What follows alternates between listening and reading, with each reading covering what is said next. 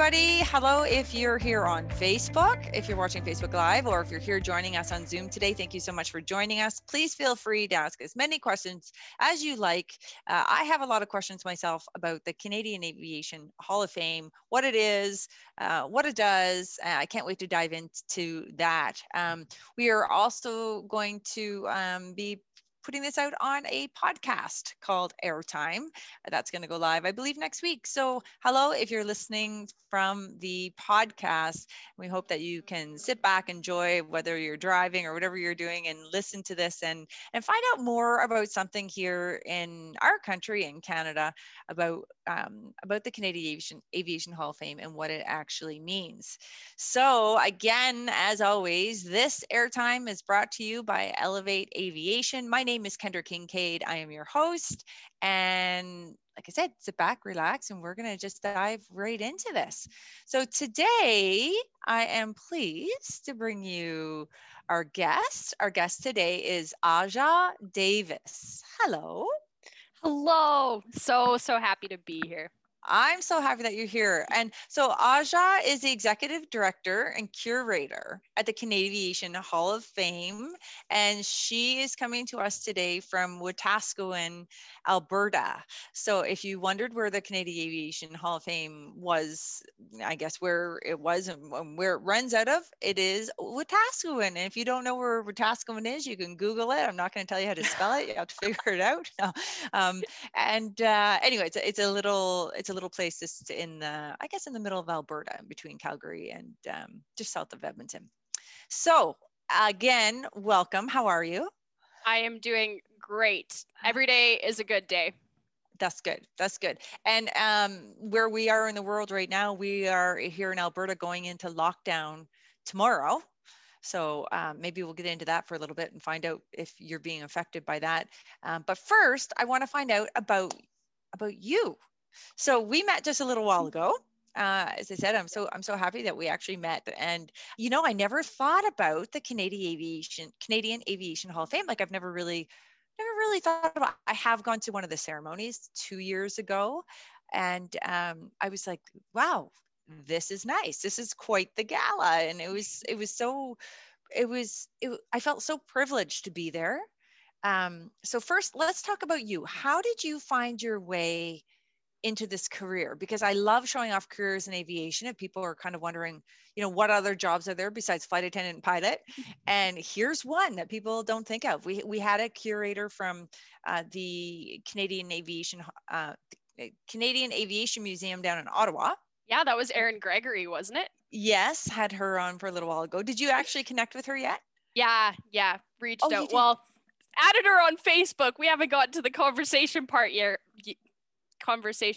but we'll get there very shortly, probably immediately after this. Oh, good. One of the things I love so much about Elevate Aviation is that we get to connect people. So we had Erin on, who's a curator down there in Ottawa. And then when I met you and you're a curator here, and I'm like, do you know Erin? Like, we need to connect you guys in a mentorship sort of way and let you guys explore each other. But okay, tell us about you. So were you born in Wetaskiwin?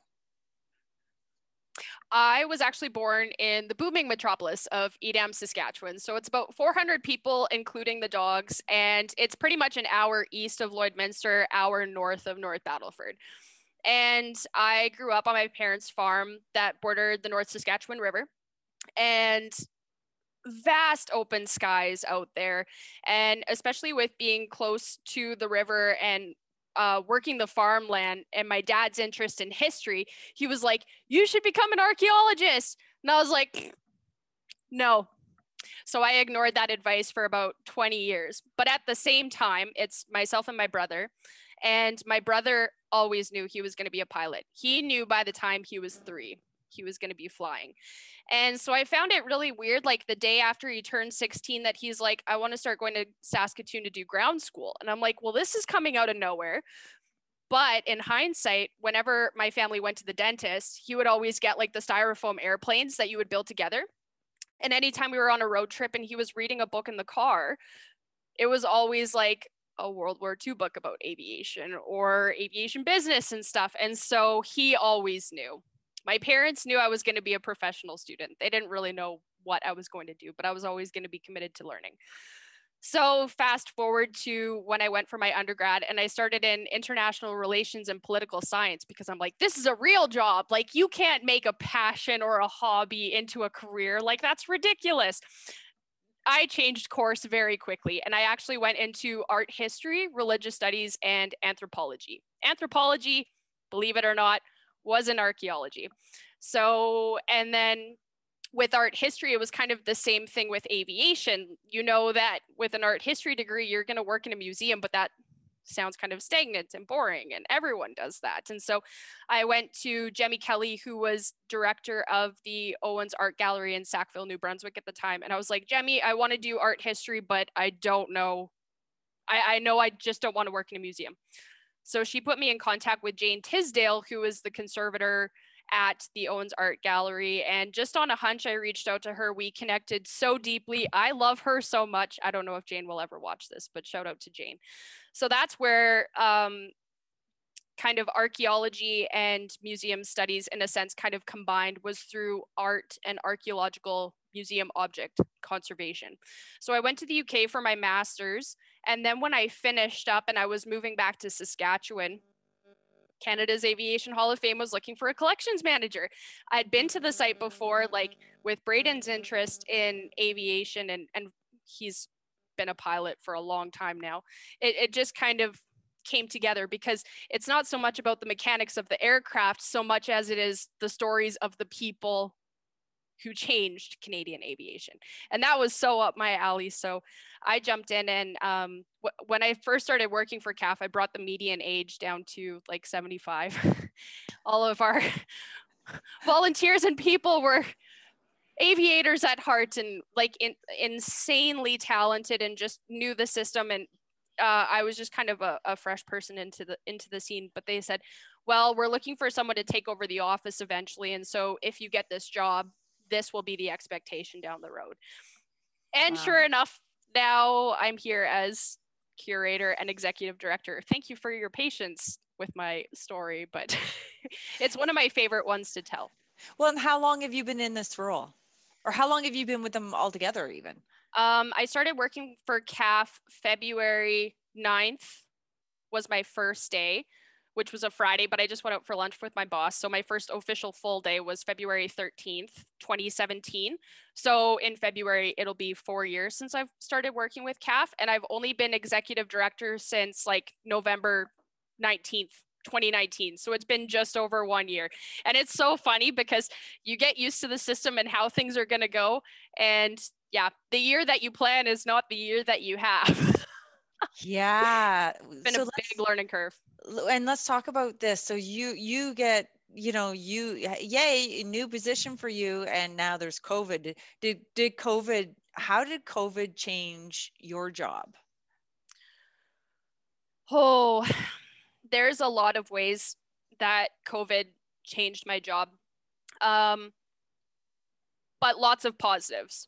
And I mean, that's the only way that you can really look at it, in a sense, or the only way that I personally felt I could approach this. So it gave CAF and our organization and me the space to just stop, because everything stopped. And we get to look at every single thing that we're doing, and we get to highlight what's working great, what's going well, what we want to keep doing, and what we want to do differently. So with Canada's Aviation Hall of Fame, people are used to the induction dinner and the gala that we have every single year, except for this year. Yeah, that sucks. So I guess that's just the way that it goes. But it gave us kind of time and space to look at the gala even and say, like, a quote that's been awesome this year is, if you do what you've always done, you'll get what you've always got. And CAF is now in a position, has momentum to start thinking about things differently, approaching things differently, doing things differently. So 2020 has been a great reset and recharge year. Like, all the volunteers and the National Board of Directors, Operations Committee, everyone is so hands on deck to do things differently and to just facilitate change. And so it's kind of hard to see, because there's not really too much going on and we're not as visible, but there's a lot that's happening behind the scenes that we're really excited to share with everyone in the future. Has COVID, Sharon has a question here. How is COVID changing the museum for people that are wanting to come and visit? Is that still an option? Oh, so after tomorrow, with restrictions in Alberta, that's one thing that I didn't clarify, is that Canada's Aviation Hall of Fame is the not-for-profit on-site partner of the Reynolds Alberta Museum. So all of our COVID mandates are essentially set by the government of Alberta. That puts it on the Reynolds Alberta Museum, because the Reynolds Alberta Museum is a provincially owned and operated museum. In terms of how it's kind of affected us in visiting, for CAF specifically, we've had to take down a number of our member panels to make room for physical distancing, because if you're at the aviation display hangar at the Reynolds, we just have like the external walls essentially to work with, and a little bit in the aisleway. So we had to change and take down a lot of our display cases that had our objects and artifacts and move member panels, but we're also reimagining how to bring them forward to the public. One of the things that we don't have ironed out now, Sharon, but that we're looking to do in the future, is we're going to really dive into a more online presence, because we realize that we're really limited in a sense of being tied to the Reynolds and to the Wetaskiwin. We're so grateful to be here, don't get us wrong, we love it here, but in terms of reaching a wider audience, we just can't do that in Wetaskiwin as well as we could in Edmonton or in Ottawa or so forth. And so a lot of what we're going to do in the future is going to be accessible online. Does that help answer your question? Yeah, okay. So you're actually in the Reynolds Museum. I wasn't even sure how that worked. Okay. And it's always been there? How long has that been? It's been in Wetaskiwin since 1992, 1993. That's when the Reynolds Alberta Museum opened. Originally, we were actually up in Edmonton. And we were there from inception in 1974 until 1991-92, when the government of Alberta came to CAF and said, well, we're looking to set up this aviation mechanization of Alberta museum in Wetaskiwin, and your stories would be perfect for that. So were you in the Edmonton Museum, the Edmonton Aviation Museum? We were originally at the Shaw, I believe it was the Shaw Convention Center. I'm actually going to just double check that quickly, because we were also at the Sportex building at the Edmonton Exhibition Grounds originally when we were formed in 1974. We went to the Edmonton Convention Center. My apologies, not the Shaw Convention Center. Okay. And then we were in Wetaskiwin. Okay. And so, so let's just step back for a sec. So the forming of this museum was, or the organization was, what year again? So essentially what happened was, way back in March of 1973, there was a number of Order of Icarus members that met in Calgary. So that was like Punch Dickens, we had Stan McMillan, Walter Gilbert, Max Ward, Sammy Tomlinson. They all came together, and the Calgary Herald ended up publishing an article saying something to the effect of Calgary, or Canadian Aviation Hall of Famers meet in Calgary. And they were looking at forming Canada's Aviation Hall of Fame. It started with an idea, but they didn't really know how it came together until after this Calgary Herald article came out, and they're like, oh, we'll just call it Canada's Aviation Hall of Fame. And so that sparked a ton of work, because they had to consider like who was first going to be inducted into the hall. So they looked at the McKee Trophy recipients, Order of Icarus recipients, all Air Victoria Cross recipients, and other notables in the aviation industry. So when CAF held its first induction dinner in July of 1974, we actually inducted 79 members that year. Wow. And then you weren't thinking of spreading them out, or I guess they weren't thinking of spreading them out at that time, eh? Let's just do 79. Yeah, so they started with 79, and fun fact, one of them was actually TransCanada Airlines, which, as we know, eventually formed into Air Canada. But that brought about, okay, so how do we honor businesses and organizations and institutions that contribute to Canada's aviation history and legacy. And so that's when our award, the Belt of Orion, was formed in subsequent years. And also after that first induction ceremony in July of 1974, the nominations process was formed and refined so that we were only inducting maybe up to 5 people each year to keep it more consistent. That would be a long ceremony if you did 74 people. And it was in the middle of July, and it was in, I can't remember what hotel it was, but everyone's wearing like their formal wear, and it was sweltering, and there was about 600 people in the building. So it was a really exciting time, but some of the participants and attendees said that it was a very, very warm affair. Wow. Okay, so Perry's asking, how does a person nominate someone to get into the Hall of Fame? What is the process? That is a great question. Thank you for asking, Perry. So we've actually made changes to how we receive nominations, but I'll just take a step back quickly. Contrary to popular belief, Canada's Aviation Hall of Fame does not select people for induction in the sense that we do not bring forward nominations ourselves.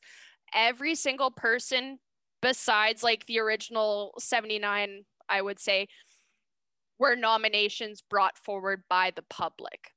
So we can only, or not we, the Nominations Review Committee, which is a fair, anonymous, compassionate, honest group of volunteers well-versed in all aspects of aviation and aerospace in Canada.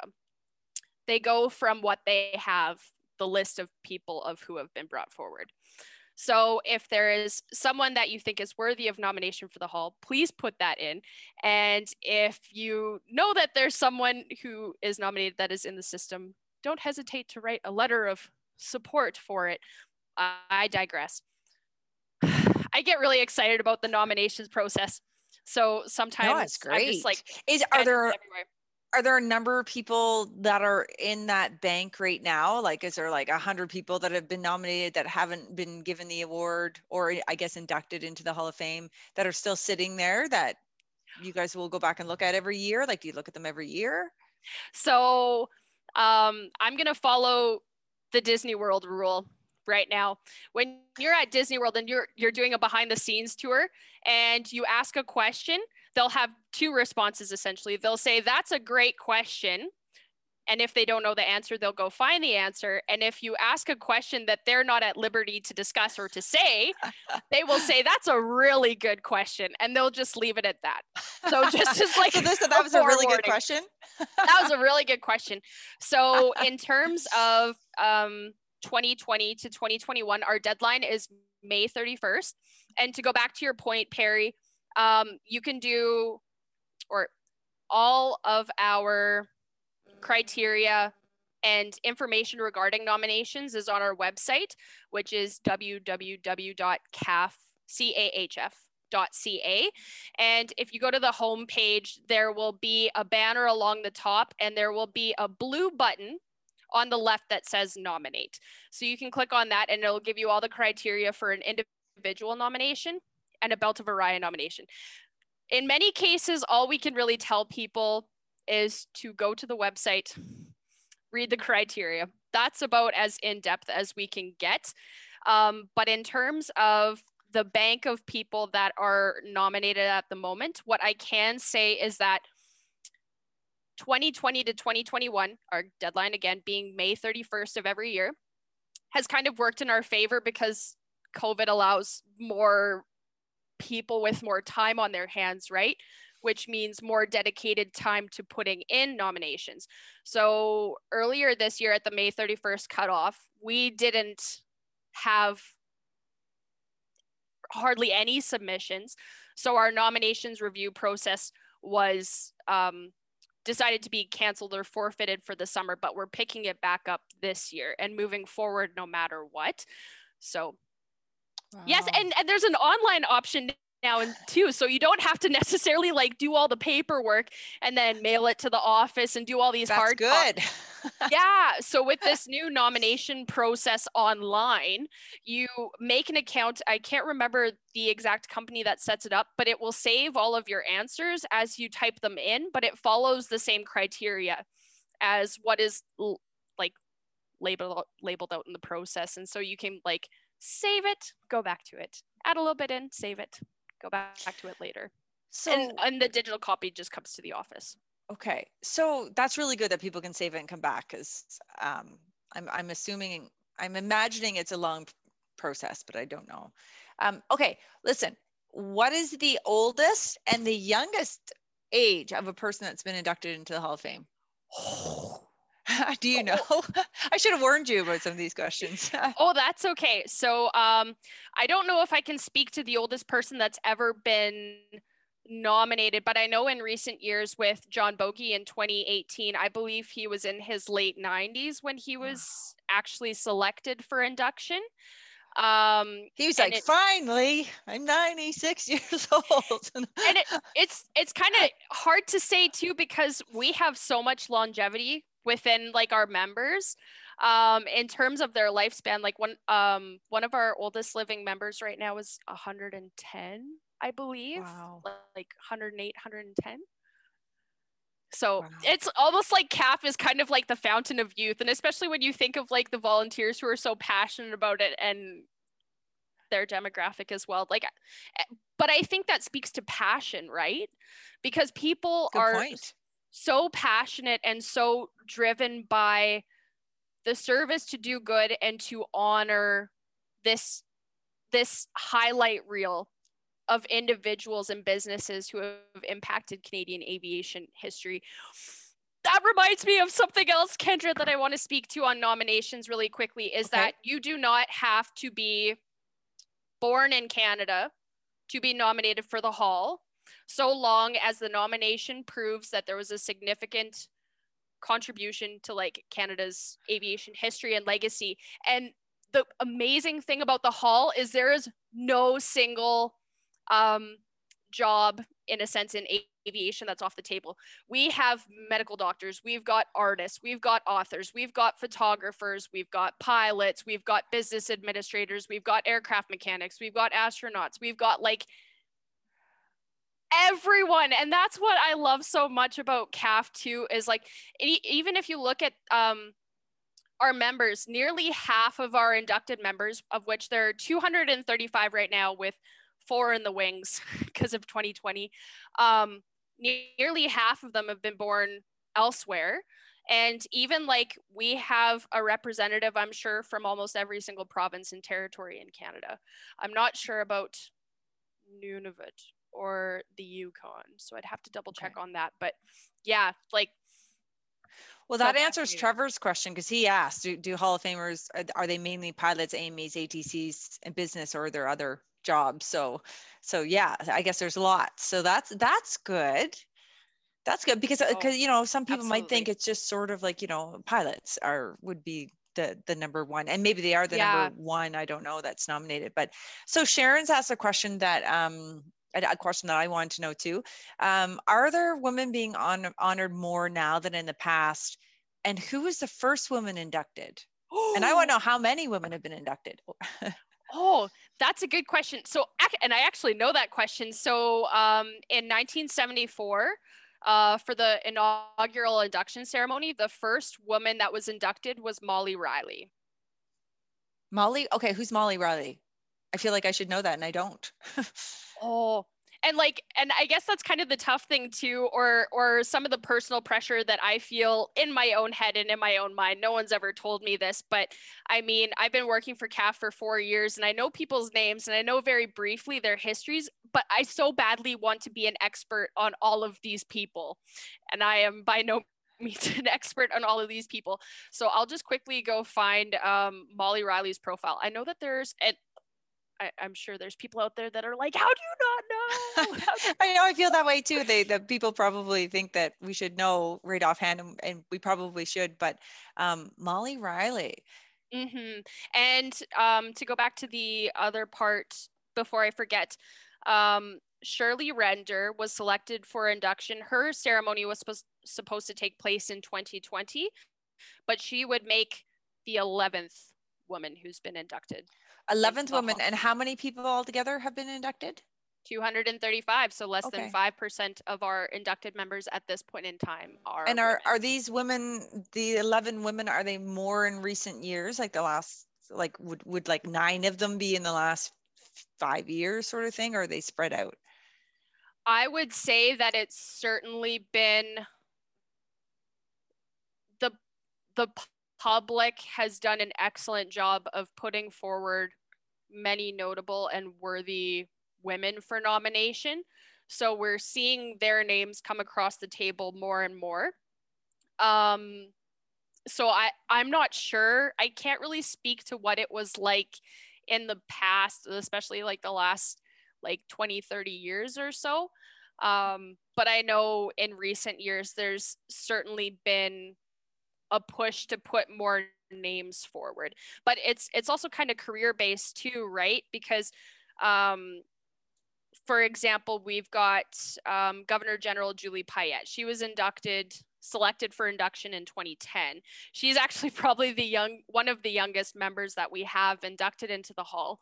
And with her astronaut career, she was able to demonstrate so much in such a short period of time. And even going back to speaking to why some people might not be inducted until their 90s or so is also career related as well, right?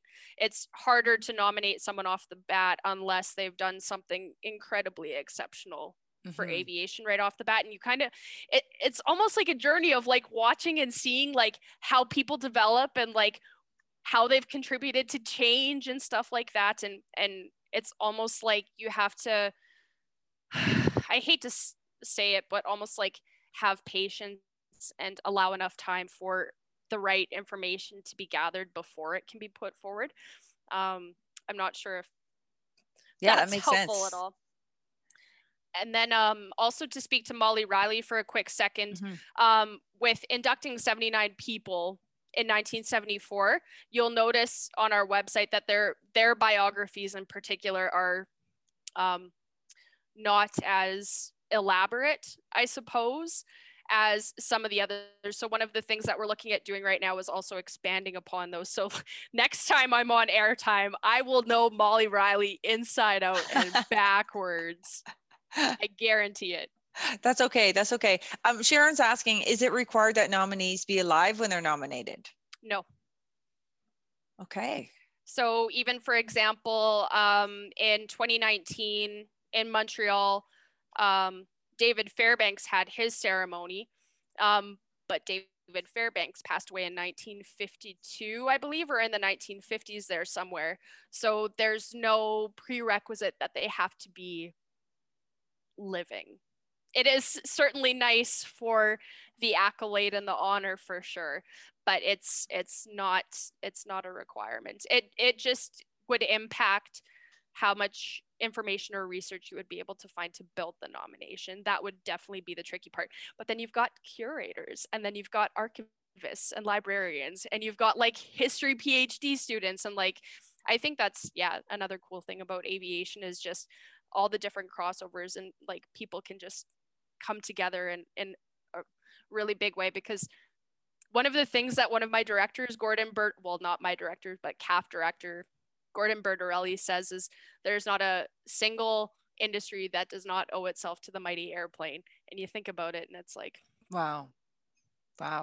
You know, that's one of the reasons I love doing these webinars, and the point of doing these webinars is to try to showcase the incredible careers and the incredible people that are in aviation that, the general public doesn't really think about it. And so the more we can show these incredible careers and just how many interesting areas there are, hopefully more people will take a look at the industry and because as you know, I can tell by you and everyone I talk to that's in aviation, if you're in aviation, you're passionate. And it doesn't mean you have to be passionate about aviation to get into aviation. There's some sort of transformation that happens once you get in, and it's like, oh, I don't want to do anything else. This is unique. It's different than everything else in the world. And I don't ever want to leave it. So. Oh, certainly. And I think that brings up a great point too, because for me, I just happened to be lucky that my brother pursued an excellent career with aviation. I was familiar with the lingo and maybe some of the concepts and the people, but like the more that I dive into it and the more that I network and connect with other people, it just opens up all these possibilities. And like even my colleague Catherine, her desk is over here, which is to where I'm pointing. She's not in the office at the moment, but she had zero aviation background before she came to work for CAF, but now she's just so in it. And I think that's the other thing too. She's also a museum person and archaeologist, two archaeology people running a national not-for-profit on aviation. It's just bizarre, but it's going and it's working. And I mean, I can't believe I'm actually going to say this on the podcast, but we love our job so much that we routinely forget to pay ourselves. Oh, don't do that. I know. So I always have to have my accountant remind me just in case, like, oh, don't let this month go by. And it's like, okay. But I mean, that just speaks to how much we love what we do and how much we give into that passion in a sense. Yeah. And that's what we want for people, right? We want people to find that passion and know that they can have a career that they show up and it doesn't feel like work. I mean, maybe some days it's like, oh, today's not the best, but overall, right? Like it doesn't feel like work. It feels like you're doing something and you're happy about doing it. Okay. So in your job, I want to talk about what you do as a curator there. So one of the things you do involves a collection. And I was curious in your part of the Canadian Aviation Hall of Fame, what's in it?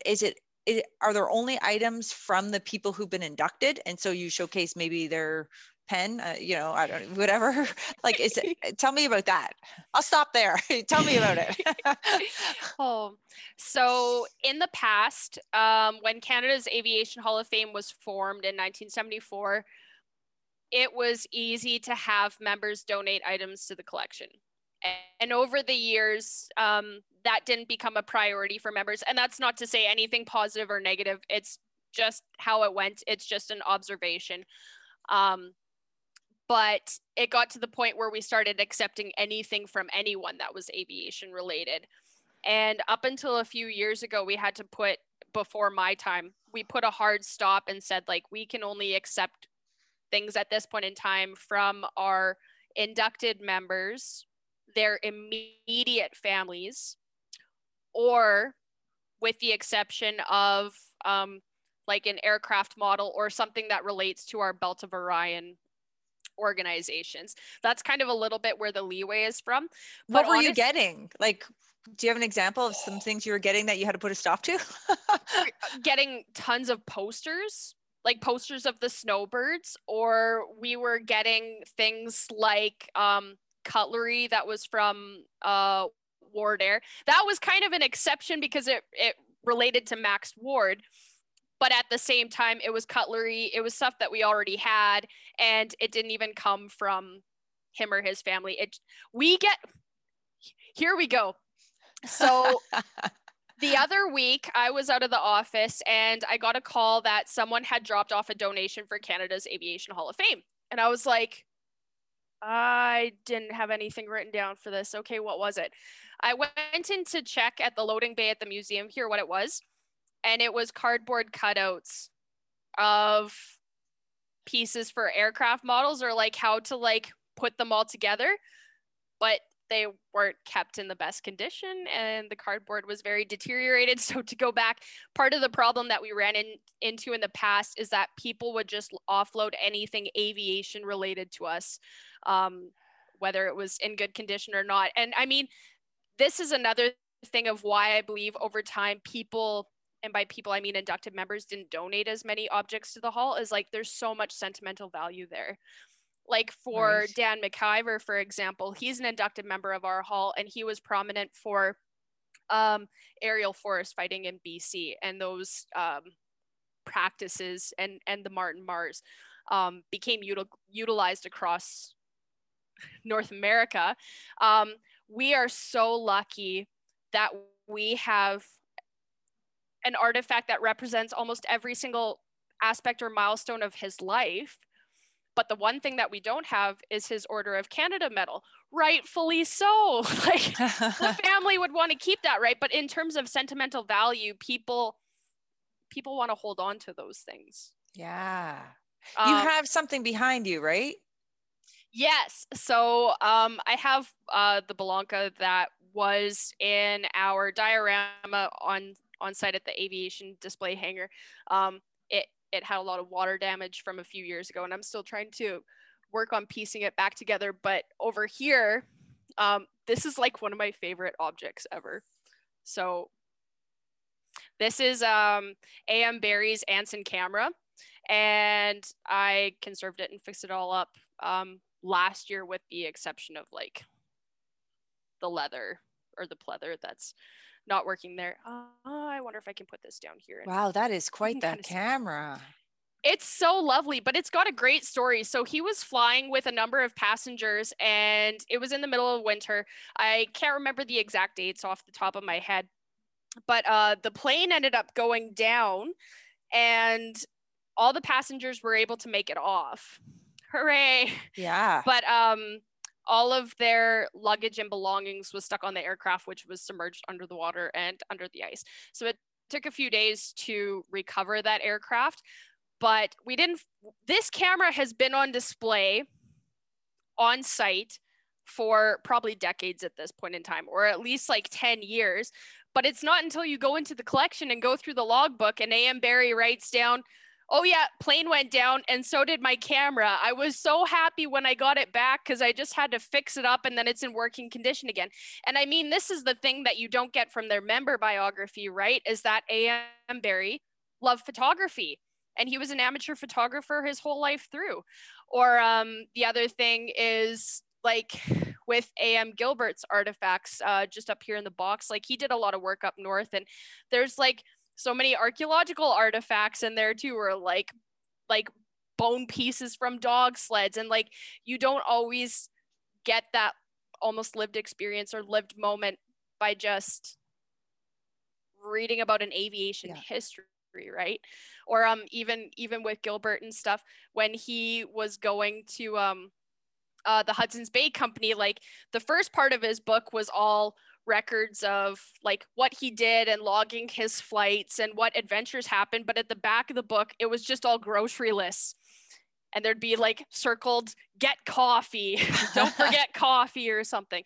Like, and that's why I love going through the collection, is because these objects, and the reason why artifacts and stuff is so important and why we really close down that window of what we accept, is because like the anchors are also stories to Canadian aviation history, but they also like speak to the personal element, because when we interact with people we love and admire so much, we kind of like put them on a pedestal and we only look at like a specific view or window of like how we interpret them.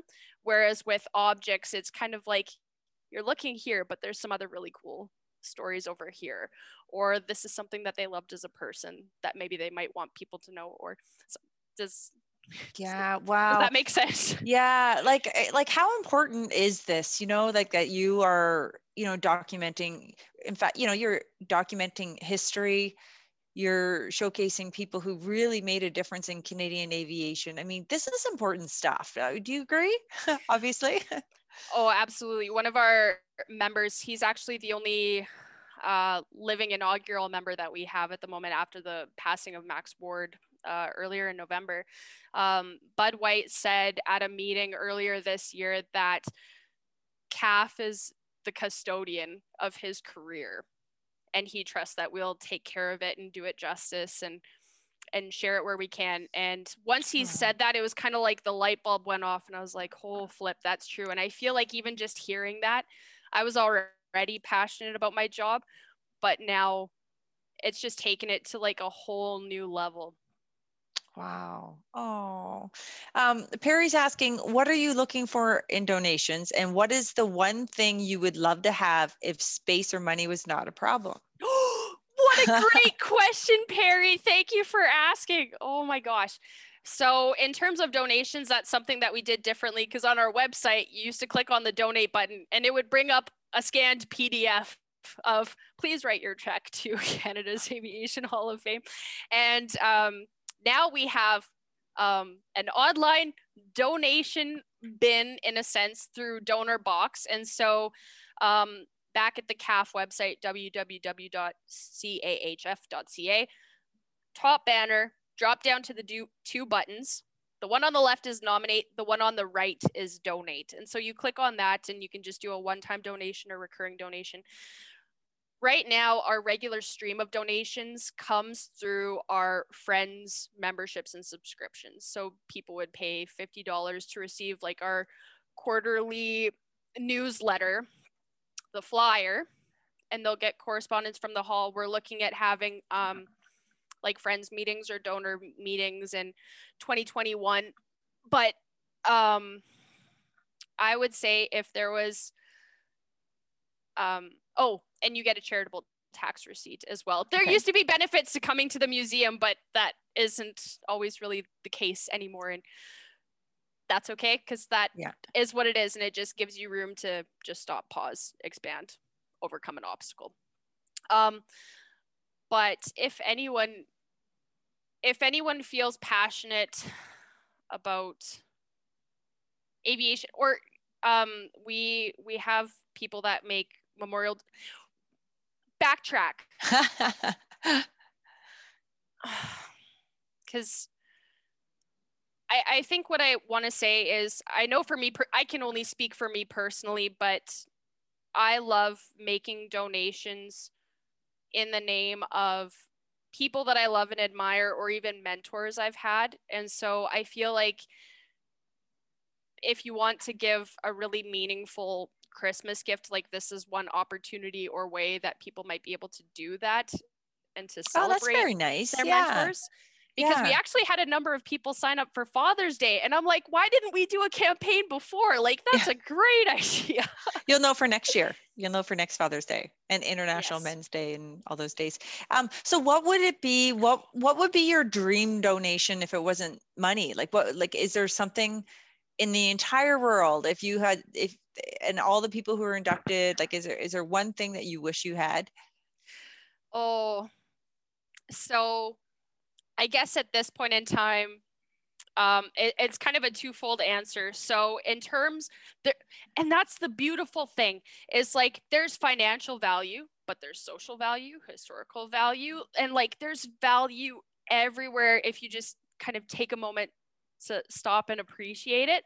So in terms of financial value, like we would like to one day call in, accept, manifest, whatever you want, like $1 million donation, because that would secure us at this point in time for a few years, because CAF, with always doing the same thing over time, just kind of left us a little less. But if we were able to have a donation of that size, if it comes in little pieces or if it comes all at once, that would just help us to ensure that if anything like 2020 happens again, we don't have to worry about like, well, how's our staff getting paid, which is something like so many people have been struggling with, and I empathize completely. But the most important donation is time.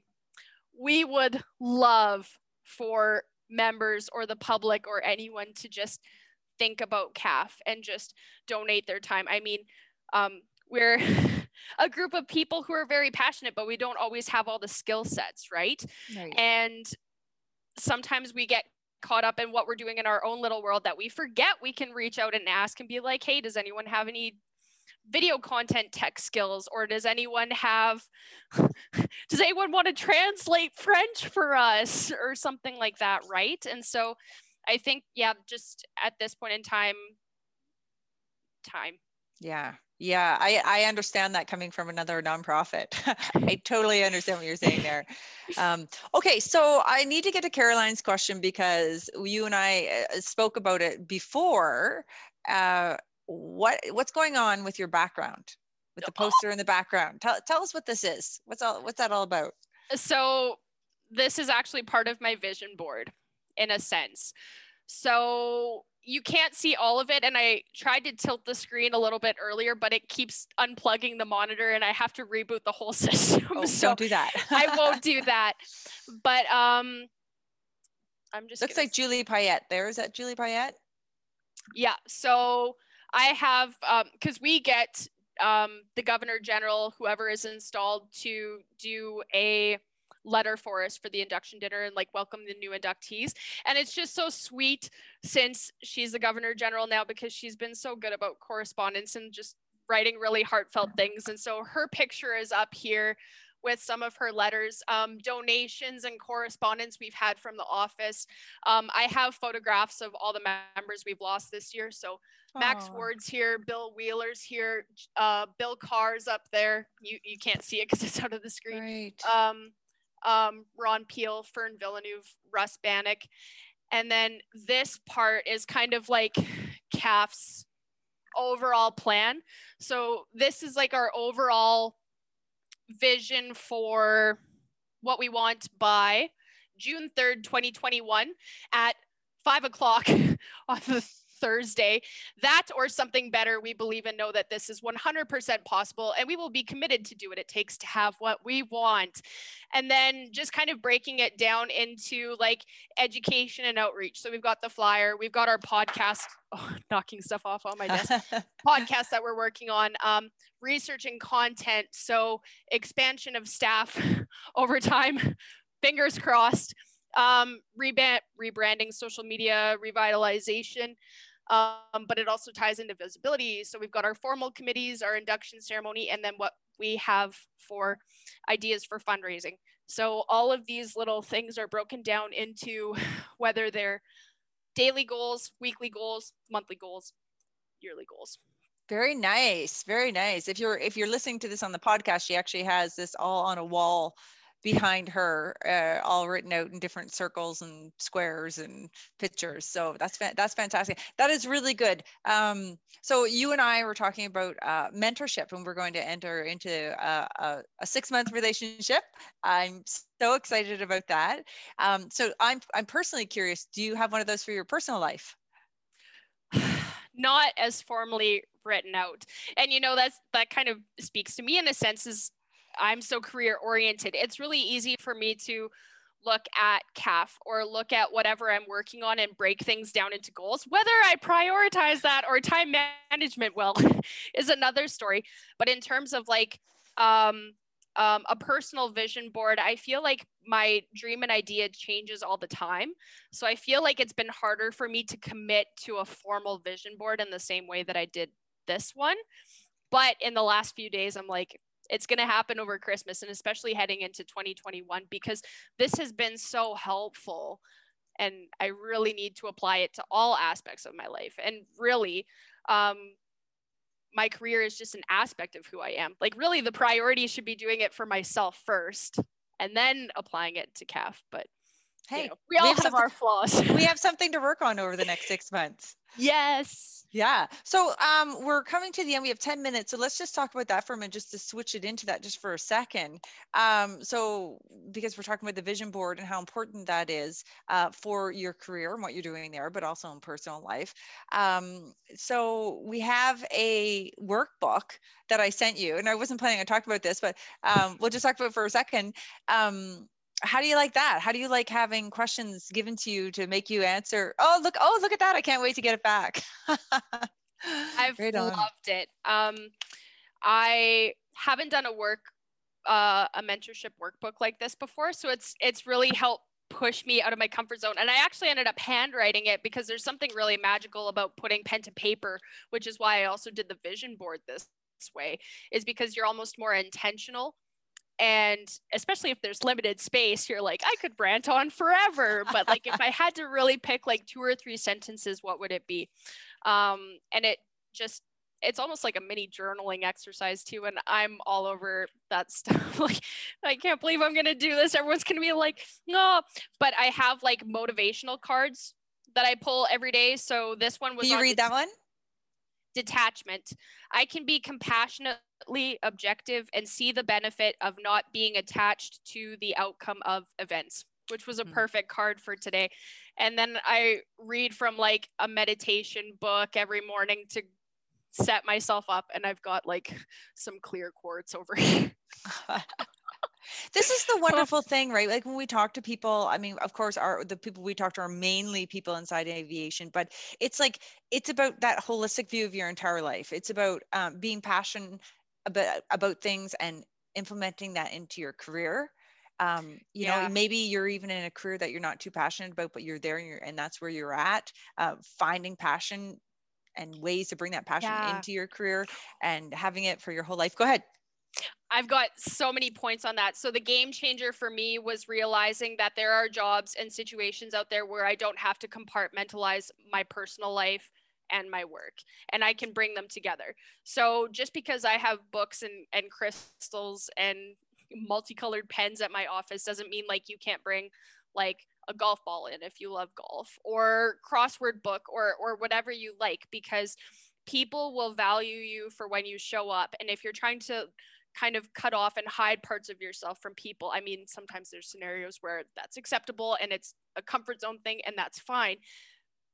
But if you want to just feel more content and more yourself, it is okay to bring those elements in, because people are either going to ask you about it or they're going to ignore it. Really. Most people ignore the stuff that's on my desk, but it doesn't necessarily impact how they see me or how I do my job, right? It's something for me. But in terms of passion, one of the best pieces of advice I'd heard recently, and I will admit that in the past, I had sometimes struggled with this job. I love CAF so much. There's no question I'm going to be associated with it for the rest of my life. But you have those days where you sit and you wonder, like, is this really it? Is this really what I want to do? Here is my advice for you. And a question. Where did you last lose your keys? Because when you lose your keys, you're constantly going back to the places where you believe you had them last. Passion is no different. If you don't have passion now or can't feel it in the moment, go back to the place, person, scenario where you last had it. Keep going back and keep connecting with it. It's always this process of like marching away and then returning, going away and then returning, and it just kind of comes full circle. So yeah, if you're struggling to feel passionate about your job or your life, go back to the last place that you had it and reconnect and go forward in a new that's direction. fantastic. I've never heard of it put that way before. That's incredible. That's pretty cool. Yeah. Wow. Great. Is there anything else in terms of the museum that we missed that you want people to know about? Not at the moment. I can't really think of anything, but we love connecting with people. So if you have any questions about the hall at all, you can't call us on the office cell phone or office work phone, because we won't be here as of tomorrow. But if you go to our website and go to the contact page, if you fill out that form, it'll go to my colleague Catherine, and we're happy to answer like any of the questions that you have. We love talking about the hall, and like we're all in a way passionate about aviation, and like there's so many different aspects and things that comes. We love community, we love networking, we love getting to know people, and we would love to get to know you. And when is the next Canadian Aviation Hall of Fame induction ceremony? That is a really good question. So what I can say for right now is that we are thinking it has to move forward no matter what in 2021 in some way, shape, or form. It is a very unlikely possibility that it will be in person. So that leaves the only other option as being a virtual gala. Not quite the same, eh? I mean, some things are better virtual, but the galas, we have our Elevate Gala as well, and it's like, it's not quite the same. But yeah, it won't have the same ambiance and energy that an in-person gala would have, but it'll be interesting to see how we problem solve for this. And who knows, there could be a lot of opportunities and avenues here that we never considered because we were always doing an in-person gala. So it'll be, I love experimenting and I love finding new ways to attempt things or approach or think about things. So this will be perfect, but it will likely be a virtual experience. Wow. Well, I can't wait to watch it whenever it is. I can't wait. One last question. Sharon's asking, once COVID is not affecting us, can people book events at the museum? Oh, yes, they certainly can. Yes, they certainly can. So the Reynolds Alberta Museum has a lot of great programs that they have up for offer, and CAF is also working on some on the back end. So we'll certainly keep the public posted. We're doing so many things, but we're doing the best we can, and the public will. That was a great question, though. Thank you, Sharon.